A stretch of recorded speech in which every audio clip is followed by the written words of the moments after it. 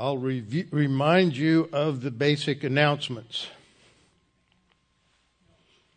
This weekend, on Saturday morning at 10:30, we're going to have our rescheduled ladies' prayer brunch at 10:30. So you will want to attend that. I think the sign-up is somewhere on the website. West Houston Bible Church website. Okay, second is the Chafer Conference is March 8th through 10th, and I don't know, do we still need volunteers, need help? Okay, but we have limited attendance to 75, so if you're one of the first 75 to register, then that doesn't guarantee anything. Because the priority is going to, since we limited it, the priority goes to pastors, students, and full-time Christian, professional Christian workers, missionaries, other areas of ministry. So they get the priority seating for the conference. And then the Israel trip that we were tentatively planning for May 30th to June 12th has been canceled. And that is because Israel still hasn't got a firm date on when they're going to open up.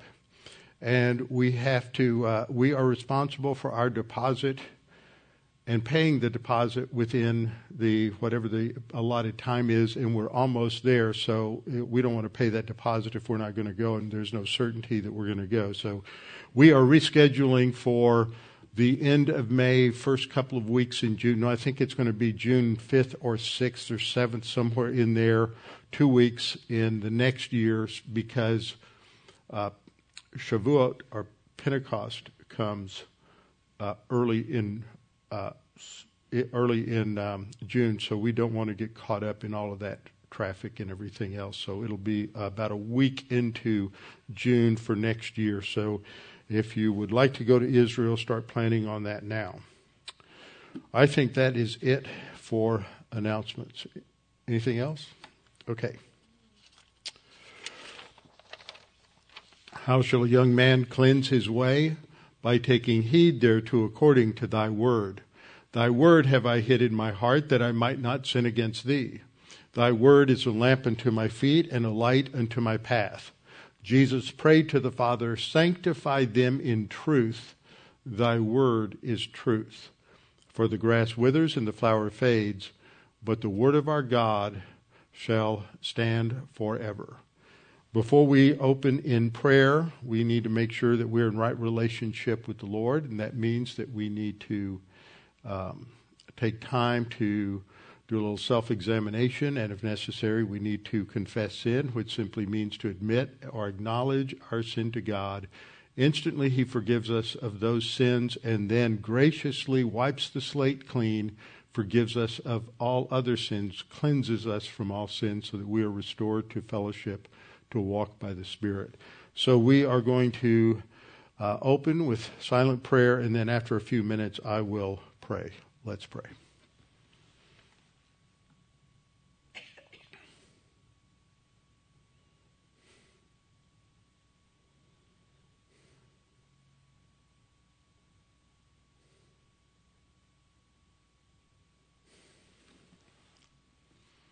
Our Father, we're so thankful for the fact that you have revealed so much to us in your word, and that your word through the Holy Spirit is the means by which we are matured, that we come to understand objective reality. And unfortunately, there are so many times when we fail to realize how important it is to be diligent in studying your word, because we constantly have to be reminded of reality, brought back to objective truth. And it's so easy for us to slide backward and to just go the path of least resistance, which is to be influenced by the world around us. Father, we pray that you would open our eyes to the truth as we study it this evening, that we may come to a greater understanding of how you speak to history, and you help us to understand and interpret the things around us according to your standards. And we pray this in Christ's name. Amen. All right. There's so many things that come across either through email or things I see in news reports that I think, well, maybe I should comment on that if I did that, that is all we would do is comment on these things and try to understand them from a biblical perspective. But this one thing came across my consciousness I think it was last week. The headline is, Pew Research indicates online harassment of religious Americans is increasing.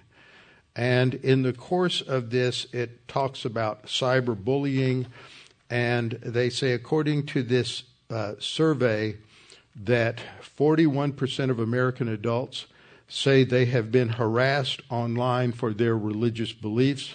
19% of those say it's because of their, 41% say they have been harassed online. 19% of those say it's because of their religion. As Pew notes, that's actually a significant portion of Americans in general.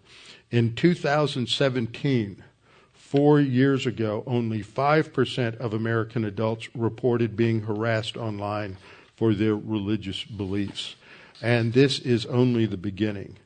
This online hate that they talk about, this hostility because of the impersonal nature of social media, that this is only something that's going to continue and to increase as our culture becomes increasingly pagan and hostile to truth. And when you become hostile to truth, as we've studied in Romans 1, you suppress the truth in unrighteousness, that when you suppress the truth, you divorce yourself from reality. And the more distant people become and the culture becomes from reality, the more bizarre things are going to be. Now, I can't think of anything more bizarre than a male, saying that he needs to be equal with women such that he can menstruate and have and become pregnant and have children. And yet we see that going on a lot in our culture. I mean, how divorced from reality can you get? And that's just one example of hundreds that I could give, and you know about them and read about them just as much as I do, and we just shake our heads. But this is becoming normative. And even if it's a small minority, the news media is reporting on it so that it can become more and more normative. So we're studying about culture. We're studying about the deterioration of culture in the book of Judges and the period of the Judges. And I wanted to start tonight simply by looking at Romans 12, 1 and 2 for just a minute. Romans 12 begins the application section of Romans. The first 11 chapters, he is teaching about sin, about justification, reconciliation, peace with God. And then chapters 6 through 8 talk about sanctification, the spiritual life, how to live on the basis of our new position in Christ. And then chapters 9 through 11 talk about how God is still just toward Israel and his plans and purposes for Israel will come about. All of that we might call the didactic or the instructional section. And then you might say, well, then what are we supposed to do? And that's what Paul begins to address in chapter 12. And he says, I beseech you, therefore, brethren, by the mercies of God, that you present your bodies a living sacrifice. Now, why does he say bodies? He says bodies not because he's making a distinction between your body and your soul and your spirit, but because your body is the house of your soul and spirit. And so by mentioning presenting your bodies, he's talking about presenting your whole self as a living sacrifice, holy, acceptable to God, which is your reasonable service. We are to serve God. Now, part of how we do that is what he says in the next verse. And this is the prohibition at the beginning. Do not be conformed to this world.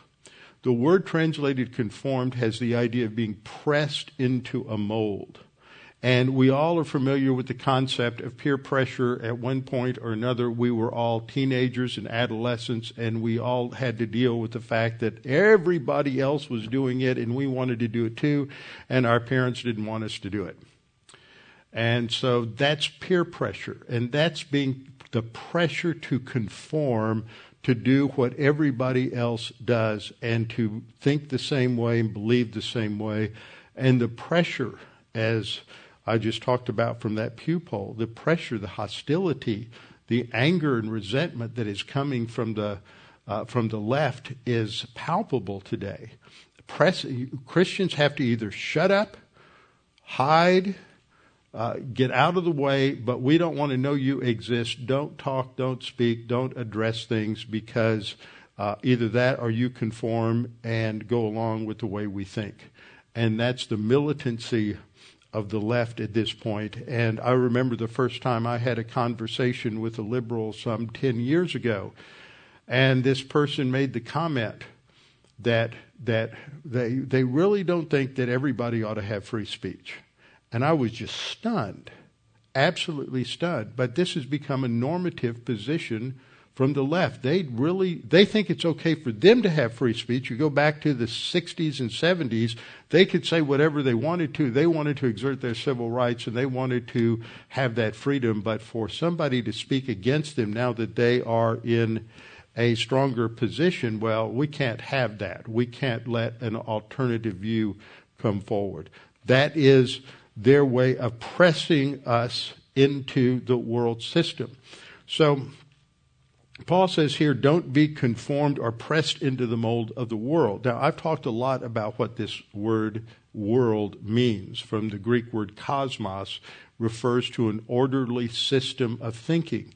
And Satan has numerous orderly, organized systems of thinking. The various philosophies of the world, the various religions of the world are all different facets and manifestations of the same hostility toward God manifested by Satan, his hostility toward God, his arrogance, and that is at the root of all of these different systems of thinking. But the way in which that is manifested, that we see it on a day-to-day basis, rubbing shoulders with it, is what we really talk about in terms of our culture. Now, there's the general culture that we could say of Western civilization. We could talk about the general culture of America, but we all know that America has numerous subcultures. You have the subculture of the South, the subculture of New England, the subculture of the West Coast, subculture of the middle of America. You have all of these subcultures, and then we have groomed numerous ethnic subcultures. At least the media wants everybody to fit into their little identity groups. So if you're black, you all have to think and march to the same tune. And if you're Hispanic, everyone has to think alike. And if you're a woman, how in the world can you be a woman and vote for a Republican? And that's the message they keep putting out there. And that's so demeaning to everybody, is to put everybody in their little subcultural pigeonhole. So we have a variety of cultures and subcultures. Every business has a culture. You work for a Fortune 500 company. You may work for a company that's involved in finance. You may work in the oil and gas industry. You may work in the travel industry, or for one of the various different transportation airplane companies, United or American or one of the others. And each business has its own subculture. Now, everybody that goes to work for one of these subcultures is expected to conform. Back in the day, there were certain dress codes that some companies had.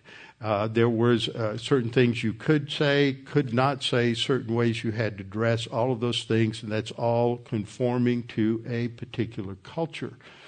But there's another realm of culture, and that is a culture that is either informed by Scripture or a culture that is informed by everything that is hostile to Scripture. There's no alternative. There's no middle ground that's okay. There's no neutrality. You're either aligning yourself up with the divine viewpoint of Scripture, or you are hostile to Scripture. What does the Scripture say? Friendship with the world is enmity toward God. Now, where do you find an area of neutrality when you can just sort of exist and not be bothered by all of this? There is none. Friendship with the world, trying to go along and get along with the world without feeling that conflict, is hostility toward God. Jesus said that he came to bring a sword and to divide fathers against sons and children against parents and siblings against one another. This is not the sweet Jesus of peace and light that the liberals love to talk about. Truth divides. Truth separates. Truth makes a difference. Ideas are important, and ideas have consequences. Bad ideas have bad consequences. Good ideas have good consequences. And that's part of the background of the framework that I want us to be thinking about as we study in the book of Judges. Because as I've pointed out in the previous 3 lessons that we've gone through in terms of the introduction to Judges, that what happens in this time period of roughly 300 years between the end of the conquest and the passing of the conquest generation to the beginning of the book of Samuel. During that 300-year period, Israel goes through just a horrible time of spiritual, moral, and physical anarchy, political anarchy. And they go through all of these terrible cycles of disobedience to God and the consequences of that. And the problem is that when they begin, they have generally produced a godly culture, a culture that has been in conformity to the law of Moses. And because they were obedient to the law of Moses in that generation, in contrast to their parents' generation, the Exodus generation that was disobedient to God, this generation received God's blessing, and they had victory over the Canaanites who inhabited the land, and God blessed them.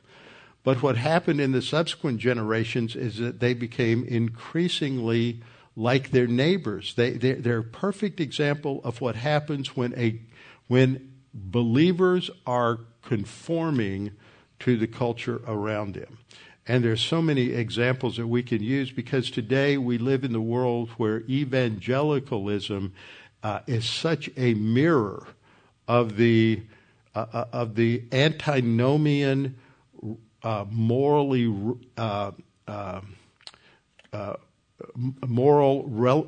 relative culture around us that they don't stand out as distinct, standing for the truth of Scripture anymore. And we see so many things. But that's not anything new in church history. In every generation, the church has always mirrored the culture around them, because the people that come through the doors of the church are the people who are coming out of the culture that surrounds them. And so as a consequence of that, they bring those values with them to church. That's their baggage.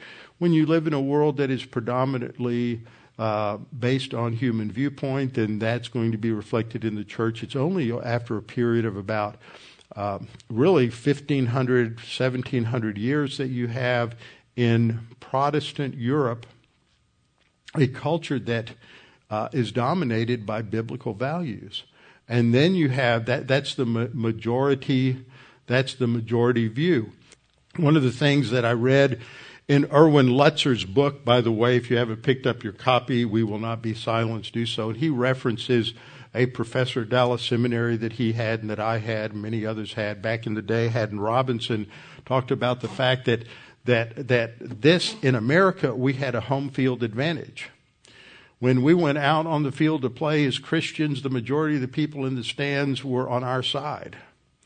But that's not true anymore. We no longer have that home field advantage, and the majority of the people in the stands are against us and not for us. Things have radically changed.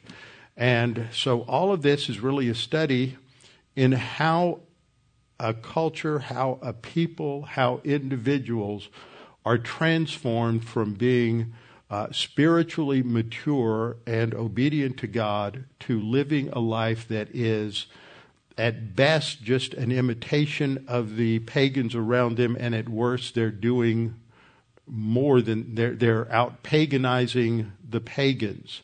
And so that's one reason we're studying this particular book. Now, it's been 4 weeks as of tonight since we've been in Judges. A whole month has gone by, and it's been somewhat of an active month. For those who are listening to this in the future and have, you don't have an awareness of the time that goes between different lessons, well, it's been a whole month, and that's one reason we're going to do a little more review tonight.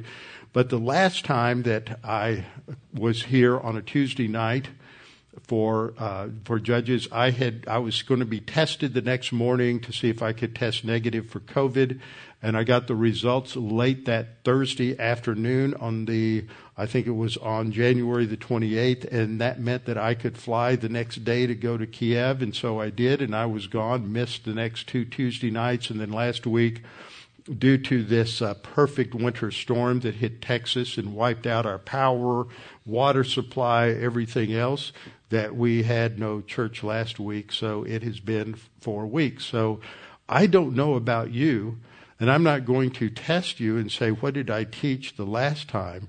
Because I had to go back and listen to the last 20 minutes so I could figure out how far I got into my notes last time, because I had about 15 pages of notes and I had no idea where I stopped. So we need to have a little review so we get our heads back into this particular game.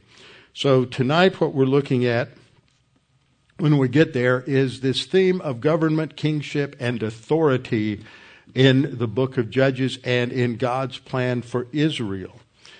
The key verses that we see in Judges talk about this. In Judges 17:6, in those days there was no king in Israel. Everyone did what was right in his own eyes. Now, this is a verse many people go to. People think of these as the thematic verses, and they are, of the book of Judges. There's some debate by some scholars over this. But this is a thematic verse, and when it states that there was no king in Israel, there's a lot of scholars who will say, well, this is written as an apologetic for the Davidic dynasty, and that may be some underlying theme that's going on there. But the point is that the king in Israel was supposed to be God. It was set up as a theocracy. The Mosaic law, God was the king. Now, God made a provision, as we saw in the previous lesson, for a king, that there would be a future king. But God recognized that when that started, and he states this in Deuteronomy 18, that there would be a time when they would say, we want to have a king like all of the other nations. And I spent some time talking about that the last time. But this is the idea. They have rejected the authority of God. And when a person, when a group of people, when a family, when a business, when a nation, when a culture rejects God as the ultimate authority, it is on the path to self-destruction. And that's what we see illustrated again and again in these cycles in the book of Israel. It is a rejection of authority, the rejection of a divinely established authority. And so this is repeated again and again. And twice it says, Judges 17:6, and later again it will say, everyone did what was right in his own eyes. It is a statement of moral relativism. It isn't simply the result of a postmodern worldview. As I went through a review, I showed that moral relativism began in the Garden of Eden and has been the characteristic of all sin and all rebelliousness toward God ever since. So we started off looking at the outline for the book of Judges. And the concept of a judge is not the idea of a judicial magistrate, which is the idea that comes to our heads when we think about a judge. The Hebrew word is a shoftim, the judges. And it has more to do with being a tribal leader or tribal chieftain, a leader in a particular region. And they had military functions and they had some judicial functions. Deborah is making, people would come to her to resolve certain differences and conflicts. So there's an odd range of responsibilities and activities among these judges. There are three basic divisions in Judges. The first three chapters, or 2 chapters and 6 verses, give us the foundation for the starting point. And in chapter 1, there is basically a record of the military conquests. It does not make for exciting reading. The writer doesn't just states what happened with just little hints here and there of his evaluation. But then when you get into chapter 2, we get God's evaluation and the writer's evaluation of what has taken place. So that's the introduction. And it is going to show how Israel went from spiritual victory to being worse than the Canaanites. And the Canaanites were really bad. I mean, the Canaanites were practicing child sacrifice. The Canaanites practiced all of the sexual rites of fertility religions. And they were just so horrible that God had announced their future judgment to Abraham, but God in his grace was going to give them almost 400 years to bring their sin to fruition. So this is what's happening. There's incomplete obedience by Israel and compromise with the culture around them and spiritual failure, which leads to these various cycles of discipline, which are exemplified in what is known as the section of the leaders or the deliverers.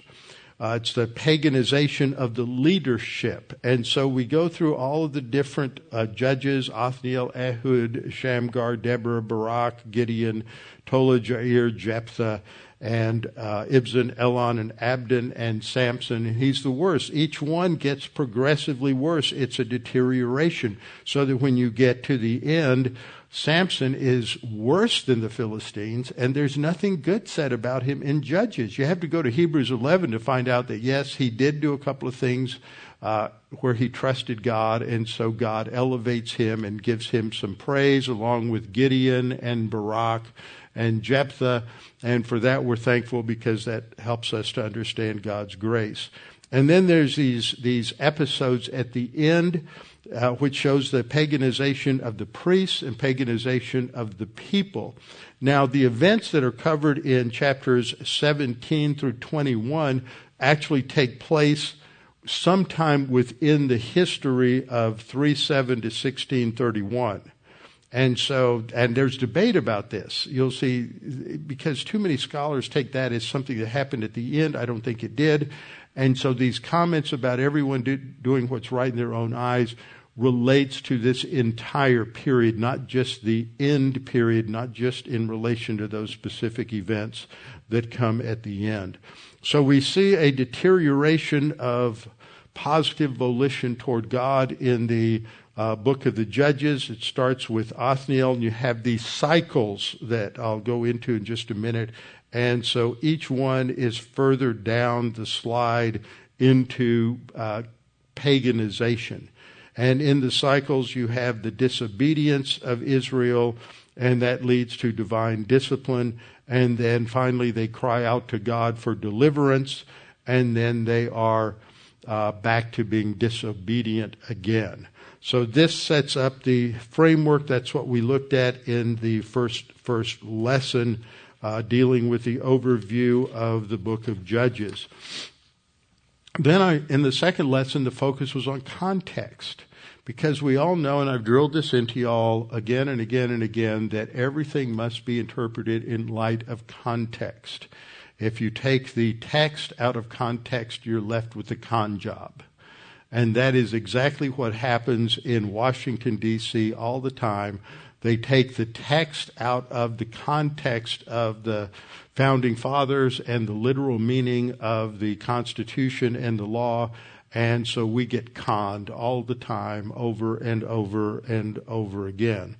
So the context of Judges, though, fits within a certain historical framework. It's in the post-conquest period, the period following the time of Moses, where he leads the Exodus generation through the wilderness. Moses dies. He's not allowed to enter the land because of his disobedience to God. Joshua is appointed by God to be his leader, the leader in his place. Joshua then takes the 12 tribes across the Jordan River into the Promised Land and follows the orders of God in carrying out his military mission to take control of the land of the Canaanites. There are many different ethnic groups in the Promised Land, but the Scripture addresses them all under this general category of the Canaanites. And so this is the immediate context. That's what precedes it. What comes after it is, as we looked at in the previous class, we looked at 1 Samuel chapter 8, where the last judge is Samuel, and the people come to him, the elders of Israel come to him and say, your sons are just horrible. They're rebellious. They're taking advantage of everybody. We don't want them to rule over us, and we want to have a king like everybody else. Just exactly the same words that God had predicted back in Deuteronomy chapter 18. And so this irritates Samuel, as we saw last time, and Samuel goes to the Lord, and the Lord says, well, don't you get upset. They're not rejecting you. They're rejecting me. That's what gives us a hermeneutical key to the fact that the king that's being, that where it states in Judges that there's no king in Israel, is that they have rejected God as their king, and now they want a king like all of the other nations. So we have to look a little bit at what the other nations had for kings. So that gives us the immediate context. Joshua and the victorious conquest at the beginning sets us up for what's being described in chapter 1. And then that is sandwiched before Samuel, when you see the last judge, Samuel, and the rejection of Samuel, and God is going to give them a king after their own heart. And then when Saul is such a failure, as we've studied in our study of Samuel, then God, after giving them a king after their heart, God will give them a king after his heart. And it's all a picture of God's grace and salvation, because it's only when you have a king who is obedient to God that you're going to bring about a social order. And what saves Israel from the chaos and the anarchy of their paganism is the Davidic king, the first King David. And that is a type of the coming of Christ. Christ is the one who will bring that order in when he comes and establishes his kingdom. So what I did then was to take us through the context, the broad context of the Pentateuch, going through Genesis and Exodus, Leviticus, Numbers, and Deuteronomy, where in both Leviticus and Deuteronomy, God lays down the plan of operation in the covenant, that there's going to be blessing and for obedience, and there's going to be judgment for disobedience. And the promise is that if you are obedient to God, God will bless them with incredible prosperity, productivity, peace, and many other things that you can't really draw a straight line of cause and effect. There will be God will take away the ravenous animals like the wolves who would attack the sheep, the wild bears and lions who would also attack the cattle. Those wild animals would disappear, not because they were hunting them down, not because they were trying to annihilate all of the wild animals in the land, but simply because they were obedient to God. God was going to take care of it. And then God said, and if you're disobedient to me, then they'll come back, and they will be destructive to your herds and your flocks. And in our enlightened society, we have been working for the last 30 or 40 years to repopulate our agricultural areas and areas of cattle and sheep up in Wyoming and Montana, bringing back the wolves and bringing back the bears and all of these other things. We're getting ahead of God in the process. We want to destroy ourselves. So we see the same kinds of things happen again and again and again. And so a conclusion of all of that was that these historical books that we're looking at in terms of what we called them in our English Bible. The English Bible divides it from the 5 books of Moses and then the historical books, Joshua, Judges, Samuel, Ruth, and then Samuel and Kings. These are the historical books. But the way the Israelites, the way the Jews organized it was you had the law of Moses, the Pentateuch, the Torah. That's followed by the Nevi'im, the early prophets. The Nevi'im is the Hebrew for prophet. So you have the early prophets and the latter prophets. So Joshua, Judges, Samuel, Kings are written by prophets. And the role of the prophet is to, as it were, he's like the attorney general for God. He is the one who is going to defend the law of God against those who are the lawbreakers. And so he's going to bring the case God has against the people for breaking the law, for violating the law. And so what we see in these historical books, in the early prophets as well as the latter prophets, what we see here is the case that Israel has violated the law, and God is going to be true to his promise of blessing and his promise of judgment. And so this is an illustration of what happened. So it gives us an understanding that history is indeed God's story. It's his story. And it is the outworking of God's plan and purposes in human history. And the key to understanding what is happening in the Old Testament with Israel is understanding what God promised in the law and putting those spectacles on when we read through the Scripture. So this is what I emphasized in the second lesson, and pointed out that God doesn't tell us everything that happened during that time period.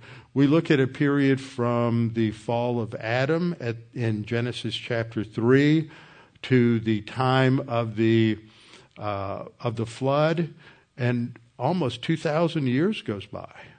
And God only tells us about 3 or 4 specific incidences that happened during that time period.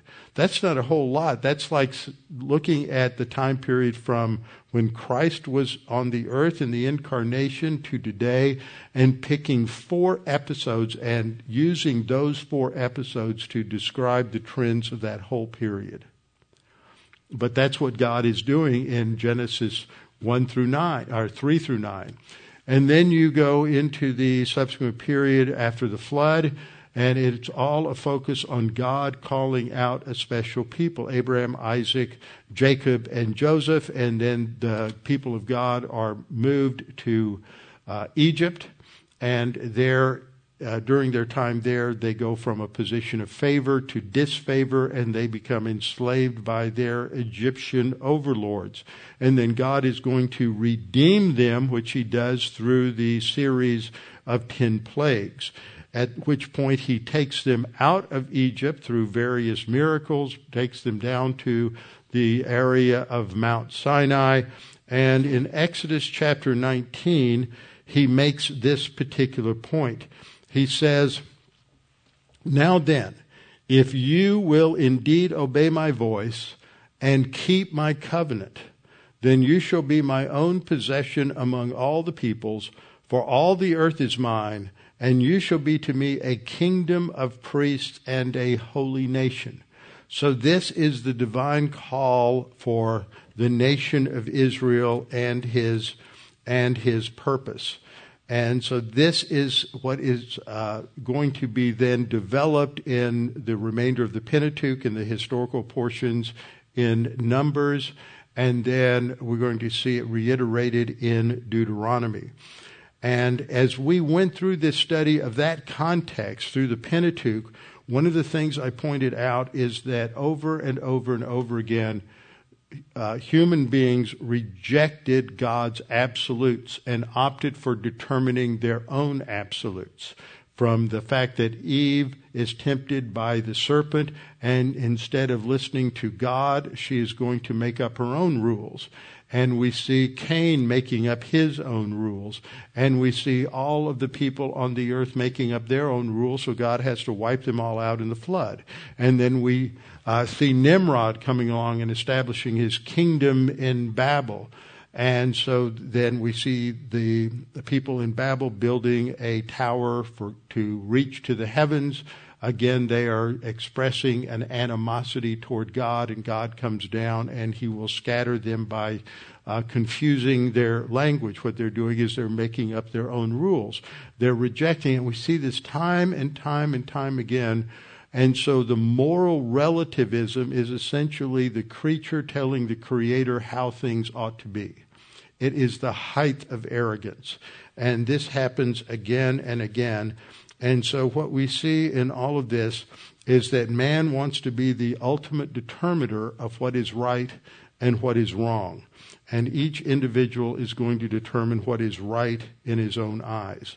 The result of this is it destroys individuals, it destroys marriages, it destroys families, it destroys women as women and men as men. It is self-destructive. And we see this pattern repeated again and again as we go through history. Then when we come to Joshua, we see God's victory over the Canaanites. And the basic lessons we learn in all of this is, number one, that God is in control. God determines right and wrong. And that can't be changed. This is rule number one. And if I was facetious, I would say rule number two is you can't change rule number one. But human beings want to change rule number one all of the time. And as a result, God's grace provides the only solution to that failure. We can't earn or merit God's grace. He gives it to us freely. He provides the solution, and we're to simply trust in Him. Third, we saw that salvation was not by the law. This was an error in the Scofield Reference Bible. And many dispensationalists had that idea, but in the Old Testament they weren't saved by the law. It was not a means. It was to show that they couldn't be saved by the law. Nobody could keep the law.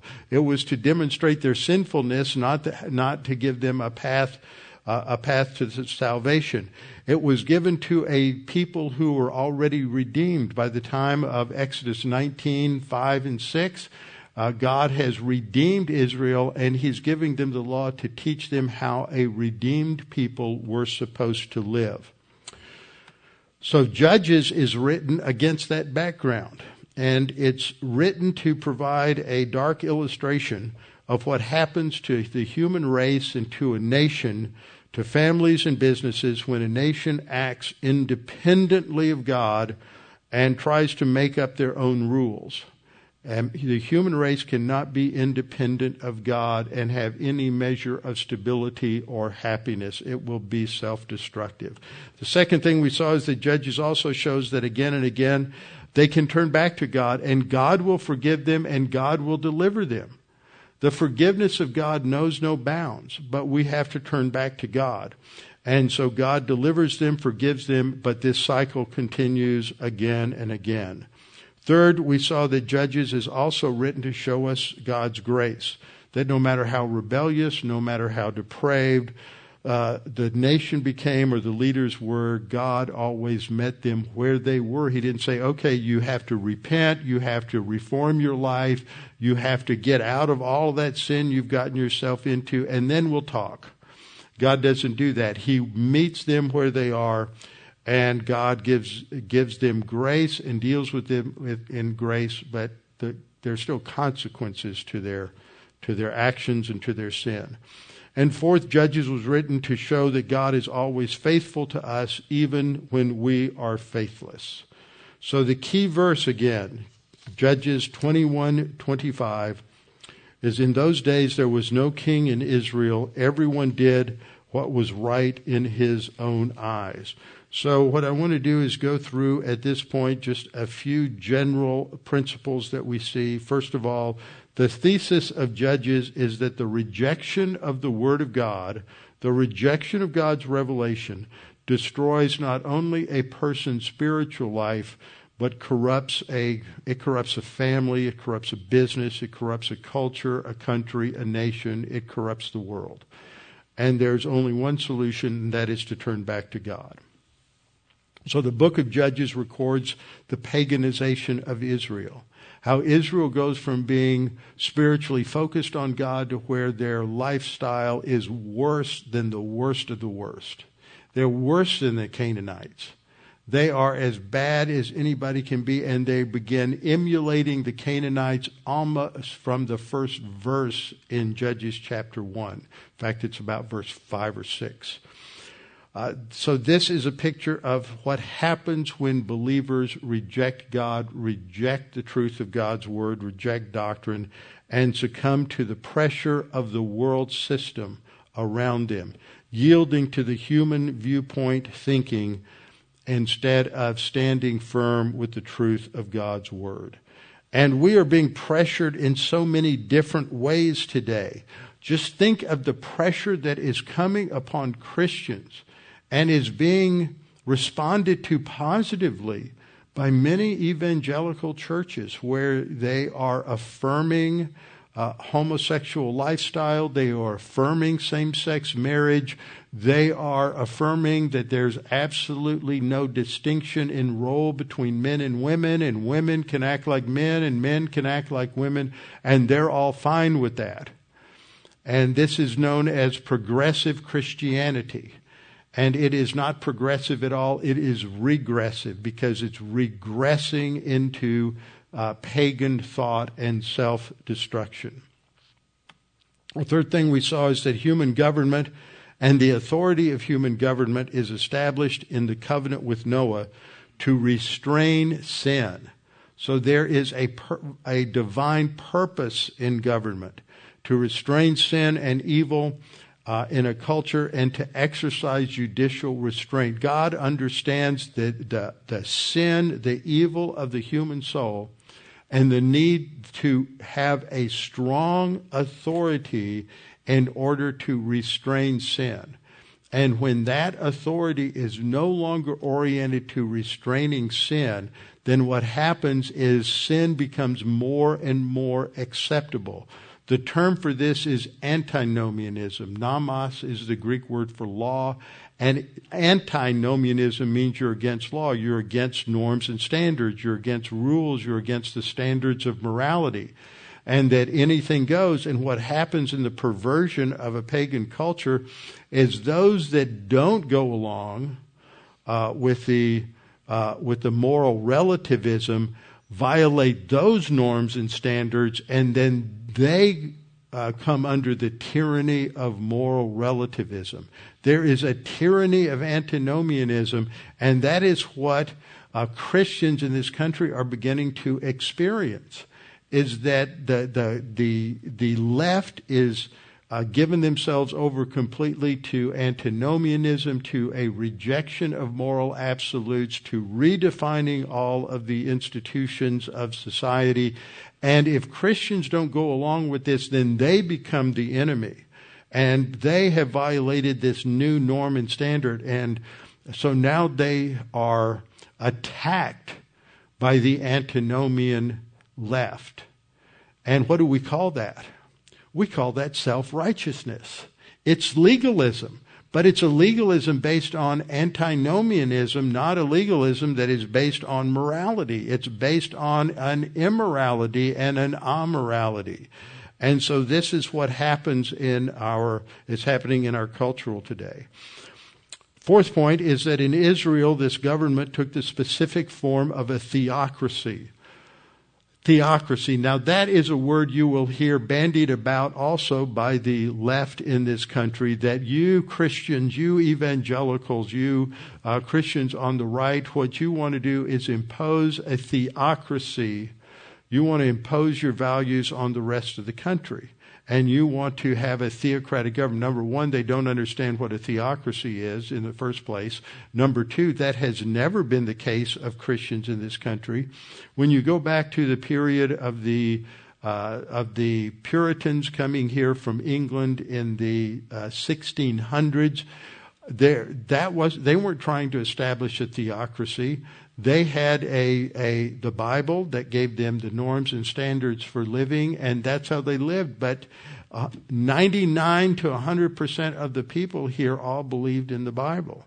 So they weren't trying to impose a theocracy on anybody. And when you get into the 18th century and the American War for Independence and establishing our nation, the Bill of Rights and the Constitution are not establishing a theocracy. They're establishing a representative republic. They're not establishing a democracy either, but a representative republic. They were not imposing a religious view on the society.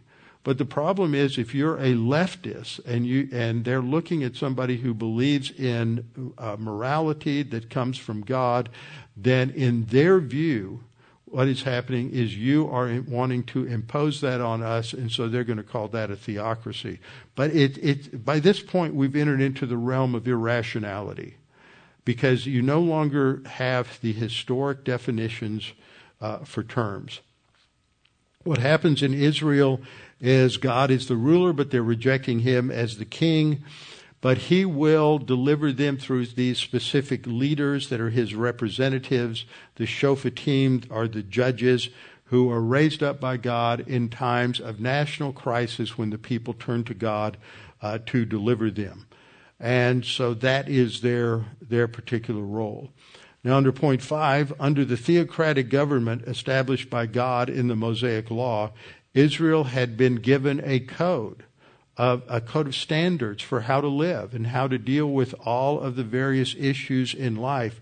And this gave them freedom. Freedom is not the absence of standards and the absence of law. That is anarchy.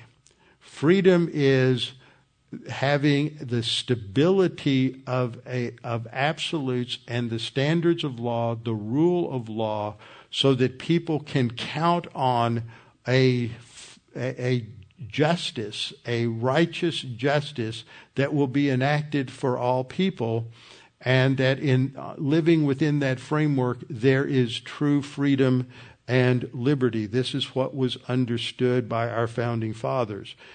Israel was given this code for freedom, and it was unique in the ancient world. This is why God tells them in Deuteronomy, he says, people, when you obey the law, people will come to Israel from all over the world and see the difference between what's happening here and what they've experienced, and they will know that you are following me, that I am your God, and this is the result of your relationship to me. And so this was going to transform them and make a difference. 6, under the Mosaic Law, Israel had the right to possess property, to enjoy property, to profit from property, that each individual had property rights. Otherwise, the command, do not steal, has no meaning whatsoever. You can only steal if people have personal property. They had the right to possess property, to enjoy its blessings, to benefit and to profit in business transactions unhindered by an overreaching, overpowering government. And so they could improve their lot from generation to generation. There was no property tax because the idea was that one generation could accumulate property and wealth, and then that would be passed on to the next generation. There wasn't a penalty assigned for accumulating wealth and property through property taxes or inheritance taxes. Point number 7, freedom includes and is really based on authority and respect for authority. Freedom without authority is anarchy. And authority without freedom is tyranny. You cannot have one without the other. You have to have freedom and authority. You cannot do without authority. And when you want to throw off the authority, then that becomes antinomianism, and all you end up doing is coming up and inventing a new form of authority. And so what we end up with is the tyranny of moral relativism and the tyranny of antinomianism. Eighth, an absence of despotic monarchy in Israel not only meant a high degree of personal freedom, the value of the individual and individual responsibility, going back to the first divine institution, but it also stood out as a unique and powerful witness to the God of Israel and to his care and provision for the people. He wasn't trying to take it all away from the people. You didn't have a religious system that was in it for the money, that was trying to fleece the sheep. It was designed to give them the freedom to be prosperous and to enjoy the blessings of God. The ninth point is that under this environment of freedom, Israel could achieve spiritual success, which would bring them material blessing, military victory, agricultural bounty, as a testimony to the grace and power of God. These were the blessings that God gave them. That if they were obedient to God, that God would bless them richly in terms of their crops, in terms of their herds, in terms of all that they had. God would bless them. But if they were disobedient to God, then it would be just the opposite, and God would take everything away from them, including the land, if it got to that point. Point number 10, failure to follow the divine mandates led to a cultural decline where Israel resembled their pagan neighbors, and there was no discernible difference in the way they thought or acted. Sadly, that is true of so many Christians today. You cannot discern that they are a Christian by the way that they act, by the way that they think, by the way that they talk. They have no idea what the Christian life is all about, and they have completely compromised with the world system, and so they don't look any different from anybody else. There's no testimony or witness on their behalf. And point number 11, only Bible doctrine, that is, only the teaching, the instruction of the Scripture, provides a framework to maintain the proper balance between freedom and authority. That when you do not have doctrine, what you want to do is emphasize one or the other, and you will destroy both. Only doctrine provides the capacity for freedom, and when a nation is divorced from truth, the truth of Scripture, the instruction of God, then the spiritual and moral anchor that gives stability to a culture will be cast adrift, and it will lead to the collapse of that nation, that culture, and those people. So what we're seeing in Judges is just that. It is not a pleasant thing, but we will get great insight into what is going on in our own nation, in our own world, as we see not just the United States, not even just Western civilization, but we see these things sweeping the world. The idea of recognizing and accepting same-sex marriage is all over the world with some few notable exceptions.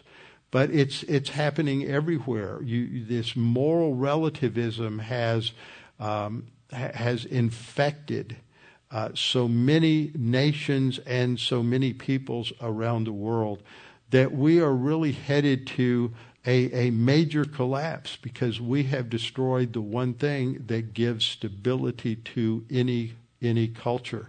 And we as believers have a great responsibility to stand firm, because when things collapse, we get that privilege of being someone who is standing firm and has stability in their life and still has joy and happiness and peace and tranquility despite everything falling apart around them. And that will be attractive to some. and we will be able to stand as a great witness to God's grace and God's provision. But we're only going to be able to do that if we have really fortified our souls with the Word of God. Because if things get really, really bad, and they have many times in the history of Christianity where Christians have lived in horrible cultures, in horrible situations, it's only by standing firm with the Word that we're going to be able to be that kind of a testimony. But we have to really know the Word to be able to stand firm. And that's why we keep coming to Bible class, is we need to be reminded of God's grace. We need to be reminded of God's provision. And with all the garbage that comes into our soul each and every day, we need to have something that fleshes that out every single day. Otherwise, it's not long before we start thinking like the pagans around us.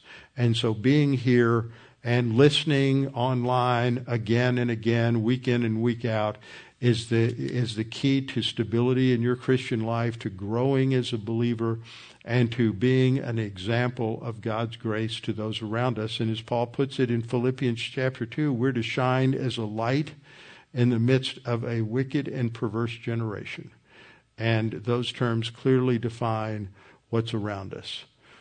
Father, we thank you for this opportunity to study your word this evening. We pray that you would give us great insight as we go through this study of Judges, understanding the dynamics of paganism, antinomianism, the dynamics of your grace and your provision, understanding that there is stability only in you and only in trusting you. For you are our rock, you are our fortress, you are our high tower, you are the foundation of our lives, and for that we are so grateful. And we pray that you would keep us focused upon your word and upon you. In Christ's name, amen.